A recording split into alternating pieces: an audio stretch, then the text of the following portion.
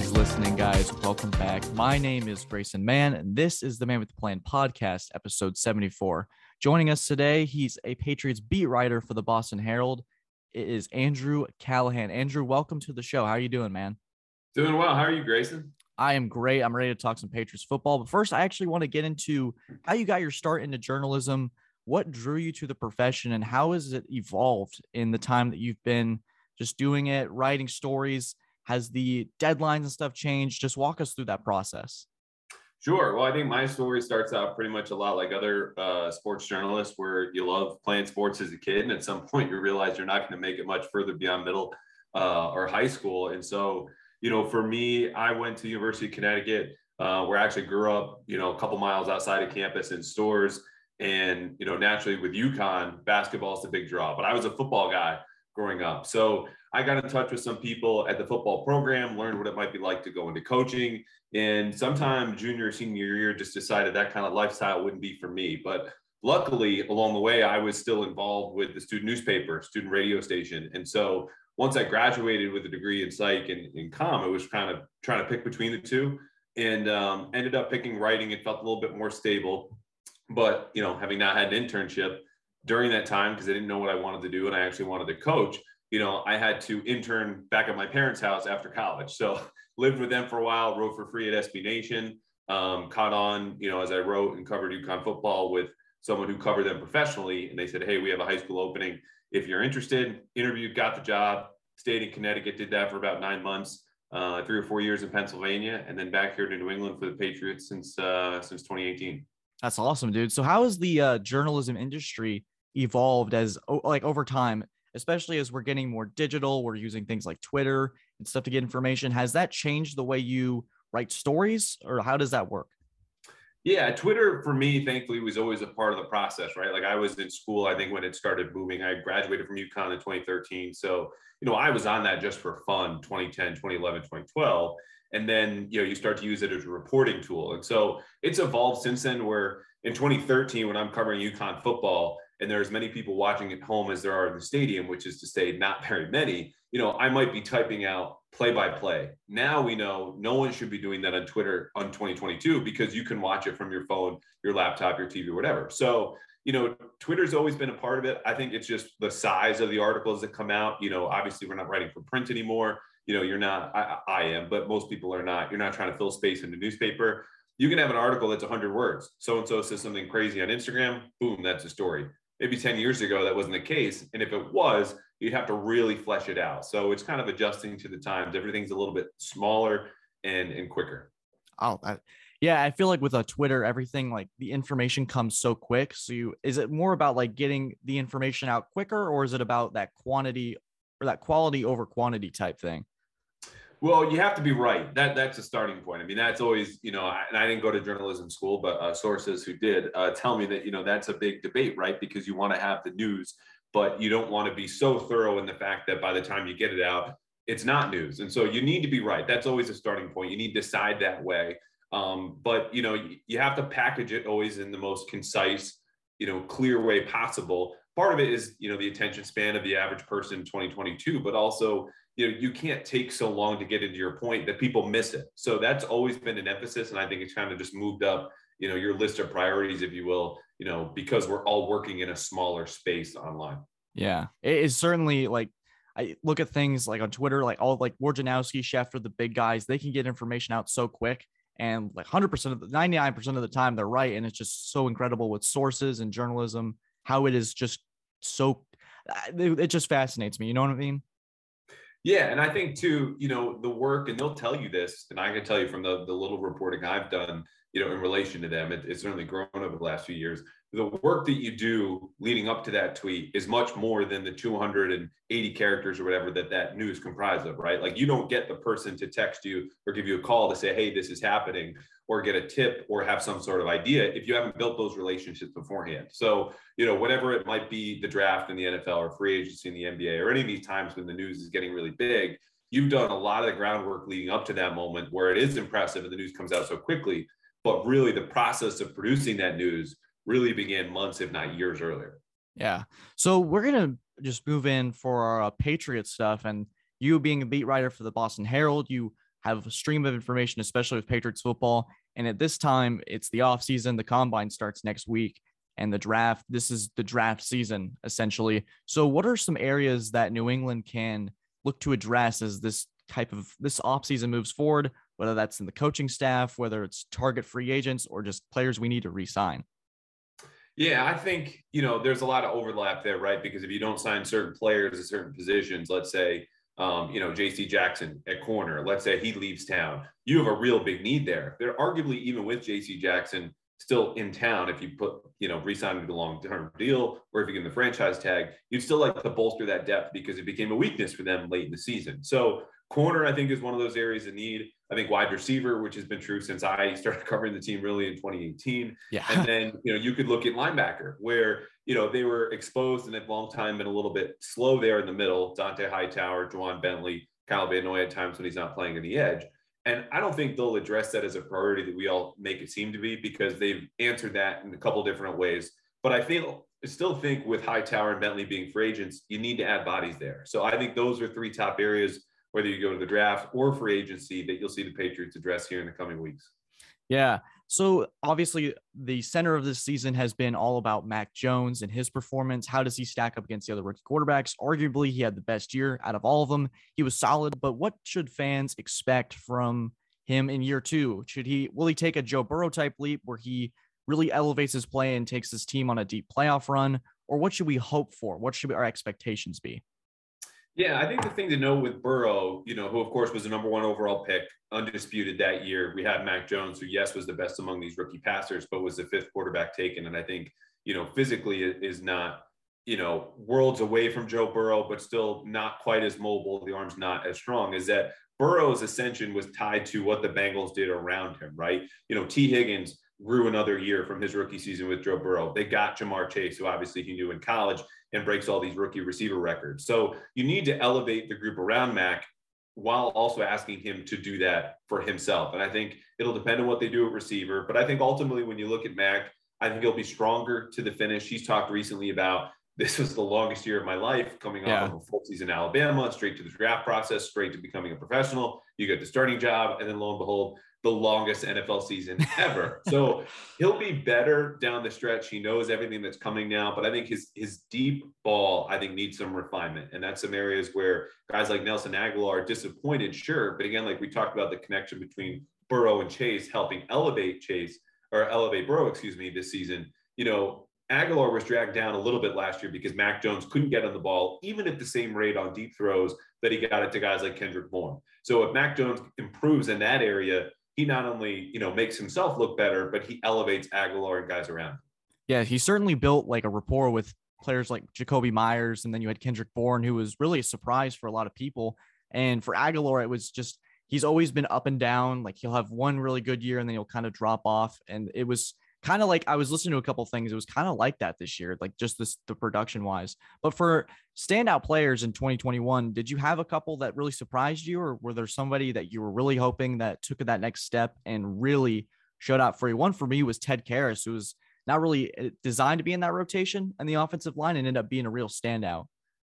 Yeah, Ted's always been a really solid player, and part of that's tied to his versatility. He can play either guard position or center. And then I think the thing for me that stood out for Ted is he replaced a guy, Mike Onwenu, who by the end of the 2020 season, sure, he's a 6th-round rookie, but that dude was one of their top 10 best players in the roster. And yeah, again, that was a poor roster, but that's a player from a rookie to year two. You expect to make that proverbial year two leap, right? But excuse me, he gets healthy, and Onwenu does, and he doesn't get back in the starting lineup. Ted stays there. So yeah, I would put Ted in that group. I'd say Matt Judon, honestly, like, sure, he's the highest paid defender in Patriots franchise history, but the jump that he made, setting and matching his career high in sacks right away, and the most sacks of any player under Belichick in Patriots history, was more than anyone expected. Kendrick Bourne, I think, is in that group too, where, they got him at a good deal. I think he was a guy whose underlying kind of analytics belied, what people saw as an average receiver. And here you see he's got kind of a ceiling as a number two. So I'd say Judon and Bourne were pleasant surprises, just like Karras. And especially for these new guys where, Karras was in his second stint, but you don't know what you're going to get in a player until he gets in your building. And obviously they hit 2 home runs with Judon and Kendrick Bourne. Yeah, you addressed a corner as specific weakness, and I would certainly agree because you would go to those Bills games, and especially with like players like Isaiah McKenzie, you wouldn't expect to stand out. With Miles Bryant specifically, did you see an improvement from him this year? Because he had a lot of playing time, and him and Jalen Mills, who I didn't really expect much from, I guess exceeded my expectations, but I don't know how low the bar was set for them. Right. Yeah. So Miles Bryant, being a second year guy undrafted, of course, in 2020, didn't play a whole lot. And I think when you have a smaller sample, it's harder to get exposed, and his best play was also the one you most remembered from his rookie season, this spectacular interception he had covering the right flat against the Rams on Thursday night. So when you think about that, you've got a flashbulb memory. Okay, he has to pick against the Rams. We didn't see a whole lot of him, but he was doing good things. Then he gets more opportunity here. And sure, he makes an improvement. But as much as Miles Bryant can really hone his skills, at the end of the day, he's still about 5'8.5". And, he's working in the slot, an area where he's splitting his snaps between that area and safety. So you don't really get to master one particular area. And when you're playing a team like the Bills, who Isaiah McKenzie is a great player in space and maybe not the most refined receiver, but obviously own Bryant in those matchups. So I think Bryant played better than expected because he's an undrafted kid and you don't know what to expect, but it's still not someone you want to rely on full time. And I think they'll address that. Jalen Mills, I'll tell you, surprised the Patriots themselves with how solid he was, even going back to that week 4 matchup against the Bucs, where he shadows Chris Godwin that entire game. And Godwin has, I think it was just 3 catches. So I talked to Jalen about that in the middle of the season, and he feels right at home. It's a scheme where they do a lot of different things. But I think, again, you wouldn't want him coming back as your number 1, even as your number 2 is a little bit shaky. But if you have better depth behind him, you feel okay. And that was the problem. Miles Bryant was on the field because Jonathan Jones got hurt. And then, of course, when Mills is out in that game against the Bills in the wild card round, Jones is still gone, and Bryant's your only guy left. So that's why they were really in trouble. Yeah, and I think for a guy like Jalen Mills, when he signed him, I viewed him as a gadget guy that could come in on certain packages because at the time, we had Gilmore, and at the time we had, Gilmore in air quotes because we didn't really know how that contract situation would work out. But we had Jonathan Jones in the slot, and then you had JC, who's obviously been a standout. So I thought, okay, he comes in on specific packages and he does what he can with his athleticism. But him playing the second corner, I don't think that's, like you said, a plan that the Patriots ideally want to use in the future. For me, I hope that Andrew Booth is still on the draft boards. I'm hoping that would be a hope. But I want to go back to week 4 and that big, just unbelievable, the tension in this matchup. Tom Brady comes back to New England, and his offseason, his retirement has been one of the biggest stories. But I want to go back to that game. What was it like for the community for Tom Brady to return? What was the energy like? Because on the TV, you could feel just it almost felt like a playoff game. Yeah, it was electric, and it was electric throughout the course of the week, because what I remember honestly about that week is, obviously the game is what it was. It was raining. The Patriots had just gotten spanked by the Saints at home. If they fall to 1-3, they're in trouble. Brady obviously wants revenge. But the Friday before, NBC Nightly News is hosting the show from Gillette Stadium. The Today Show is at Gillette Stadium. And a lot of that is just NBC doing cross-platform promotion, right? Because they have the rights to Sunday Night Football, get more people to watch who might only otherwise watch Nightly News or Today Show. But it was a big enough event where you had the greatest quarterback of all time and the greatest coach going head-to-head and having a 20-year shared history, which was unparalleled in terms of success in the entire league. So there was so much build-up to it. And I think for me, it lived up to it in the idea that this was never going to be the sharpest game. It's week 4. It's really still an extension of the preseason, but it was competitive. And you had some comeback elements, not only from Brady, but from the Patriots. And, it ended in obviously the rain, driving rain. I think it was a 56-yard attempt. I think I would have liked to have seen Mac Jones take a shot at 4th and 3, but that gets swallowed up in everything that was Brady and Belichick, and the fact that they two met up, in the locker room after for, a time that none of us will ever know whatever was said, I think really put a nice bow on what was really just a week that had a ton of hype and build up and electricity, and ended up living up to it, in my opinion. And even though New England lost, to kind of show that they were a team that I feel like in 2020 with Cam Newton, that would have been just a disaster. With Mac Jones, with that roster, it felt like the team was making strides and improvements. And it looked like Mac Jones, the moment wasn't too big for him, because that was one where it's like, all right, let's see how he handles basically the guy that was you look at the 6 Super Bowl banners, you just see everything. That's the guy that came before you. How do you live up to that? And he went blow for blow with Brady in a sense. Yeah, it's a good point too, because that was the thing about Mac, because he was never, he was always poised, and that could have been the SEC championship game in college, or could have been the national championship game or the national semifinal, and he was always calm, cool, and collected, which is what you want. And not only was just Brady the guy who came before him, he was the guy that Mac molded himself after, dating back to middle school. And I've reported on this soon after the way that they drafted Mac, of course, last year. And just he would carry Brady's combine photo around when people go, "Oh, you're just 6'2", 6'3", you're kind of a string bean, you're not athletic." And he would go, "Look, this is the greatest of all time. We've all seen the photo. He's shirtless." Yes. And Brady looks, there's nothing impressive about him. He's not defined at all. And Matt goes, "That's the greatest of all time. I've still got 6 years then as a high school kid to catch up and make the NFL." So there was part of that tie in that too. And yes, I think the Patriots might have run for negative rushing yards that night. Like, it was just apparent they're going nowhere in the ground. And that was always the strength and the power of the Cam Newton offense. So, it might have been disastrous. It might not have. They still held the Bucs just to 19 points. But there was no doubt that even in defeat, the defense left that game going, okay, we can hang with not only Tom Brady, but the reigning Super Bowl champs. And offensively, this kid might be all right. Yeah, it was a really fun game. I had everybody over. We had a lot of people were saying this could be a blowout, man. Are you ready for this? And I was like, you know what? I'm confident, guys. But I want to get your thoughts on, we're going to move forward to that Monday Night Football game in Buffalo. After that, it felt like the team, and I heard something that stuck with me, is this team ahead of schedule. And after that, they're 9-4. They finish the season 10-7 and have the Buffalo wildcard game that just trying to remove from memory. But what were your thoughts on that end of season? Does it feel like a collapse per se, or did it feel like a team that was ahead of schedule but showed enough that in 2022 they should be ready to go?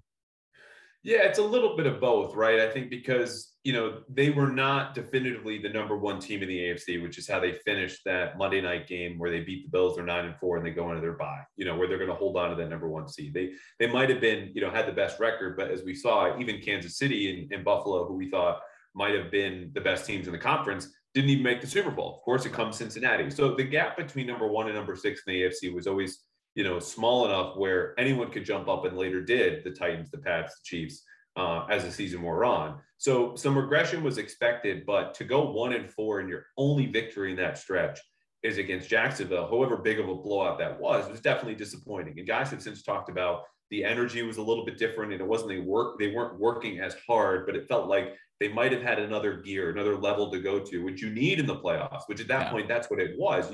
You had everything you wanted with the bye week, the number one seed in divisional games against the Bills and Dolphins down the stretch, and you let it all go. So yeah, it was definitely partially a collapse. But as I mentioned before, Mac also played appreciably worse over those last 5 games. I think part of it was fatigue. You're playing better defenses, and there's more tape on you. So that's also something, that should have been expected in retrospect, though there were certainly avoidable mistakes like they had against Indy and then down in Miami when they fall down early and just can't get out of that hole. Yeah, it was twice in Indianapolis and Miami where they'd fall down. Like, it was 27-10 and then 20-0 in those situations.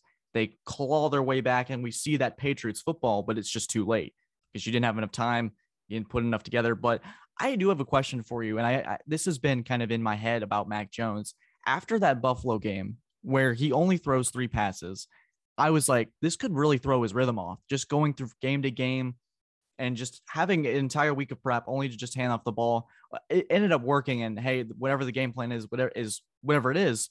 But did you think only throwing 3 passes and then having a bye week just kind of maybe shut his rhythm off a little bit, and it just kind of took something out of that rookie season and that momentum? Does that make any sense to you? Yeah, I hear what you're saying. And I think it speaks to the last word that you said, the idea of momentum week to week, which a lot of people talk about, how can you carry over? And people in the media, people that I work alongside ask the same question. You get a big win. How can you carry that momentum today into next week? And I think the answer you'll most often get is the right one for these guys, is that we don't carry that momentum, or in this case, you're talking about rhythm, from one game to another, because those games in that situation are separated by at least 6 or 7 or sometimes 13 days. You need to carry it into the next day. How are you going to work the next day? How are you going to throw? How are you going to approach your work? How are you going to invest yourself to make sure that you're still performing at a high level? Because the way we see this, if you're not in the media, you see them on Sundays. And that's why you ask the question, how can you take this from next week to the next time I see you? which is going to be in the game. But there's so much time in practice and preparation and meetings where if you were just to blow off that whole week, you've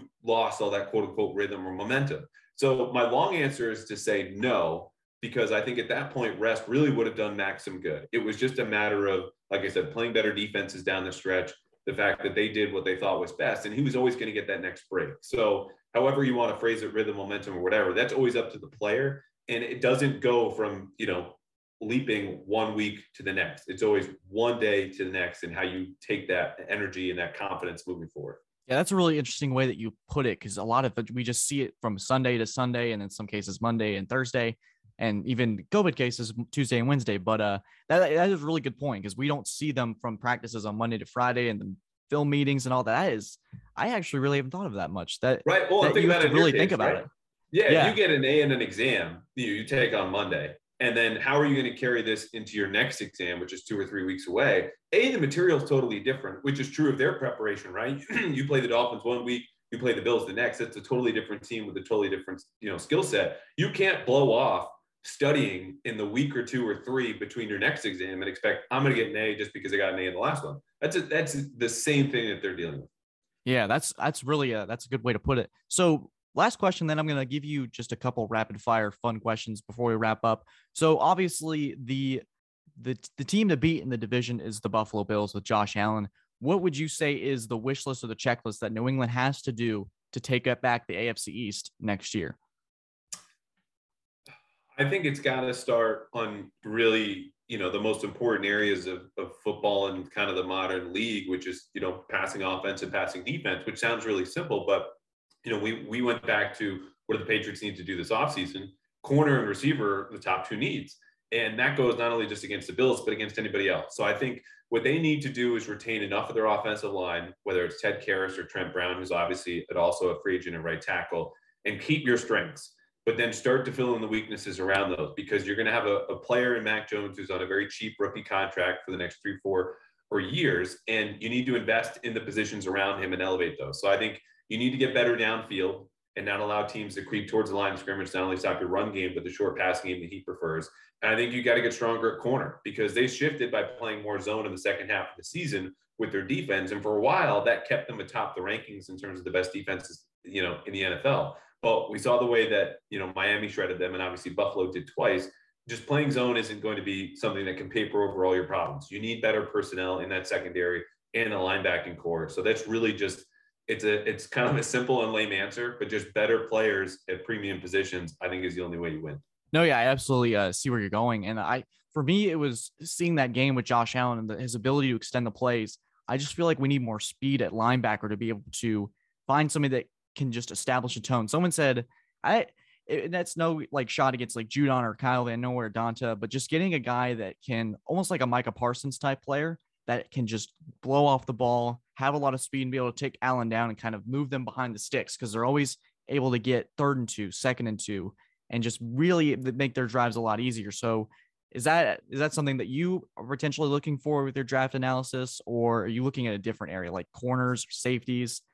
Yeah, no, I think speed at linebacker, I mean, that's something I think fans have been clamoring for, and even media self included, for a while now. And they just refuse to do it because they prefer these kind of downhill run first, at least 6'2", 240-pound linebackers who can meet offensive linemen and shed those blocks. Now, there is a trickle-down effect. And the first part is, I think the Patriots have started to get a little bit lighter when you look at the players they've drafted. You go back to Landon Roberts in 2016. He tops out at 6 foot flat. He might be 230, 235. And that is a solid dude, having talked to him in person.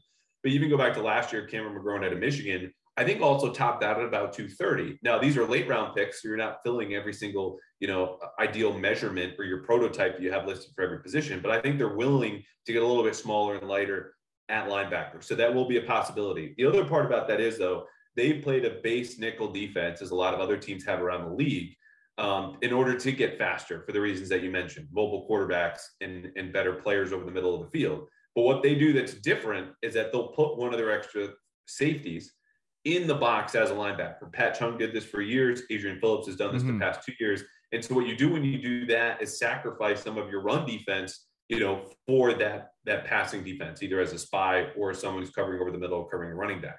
Now, you can offset that weakness in run defense if your defensive tackles do their job and plug two gaps up the middle. That's something that also faltered down the stretch for the Patriots. So this is all interconnected. I think, yes, more speed at linebacker is good.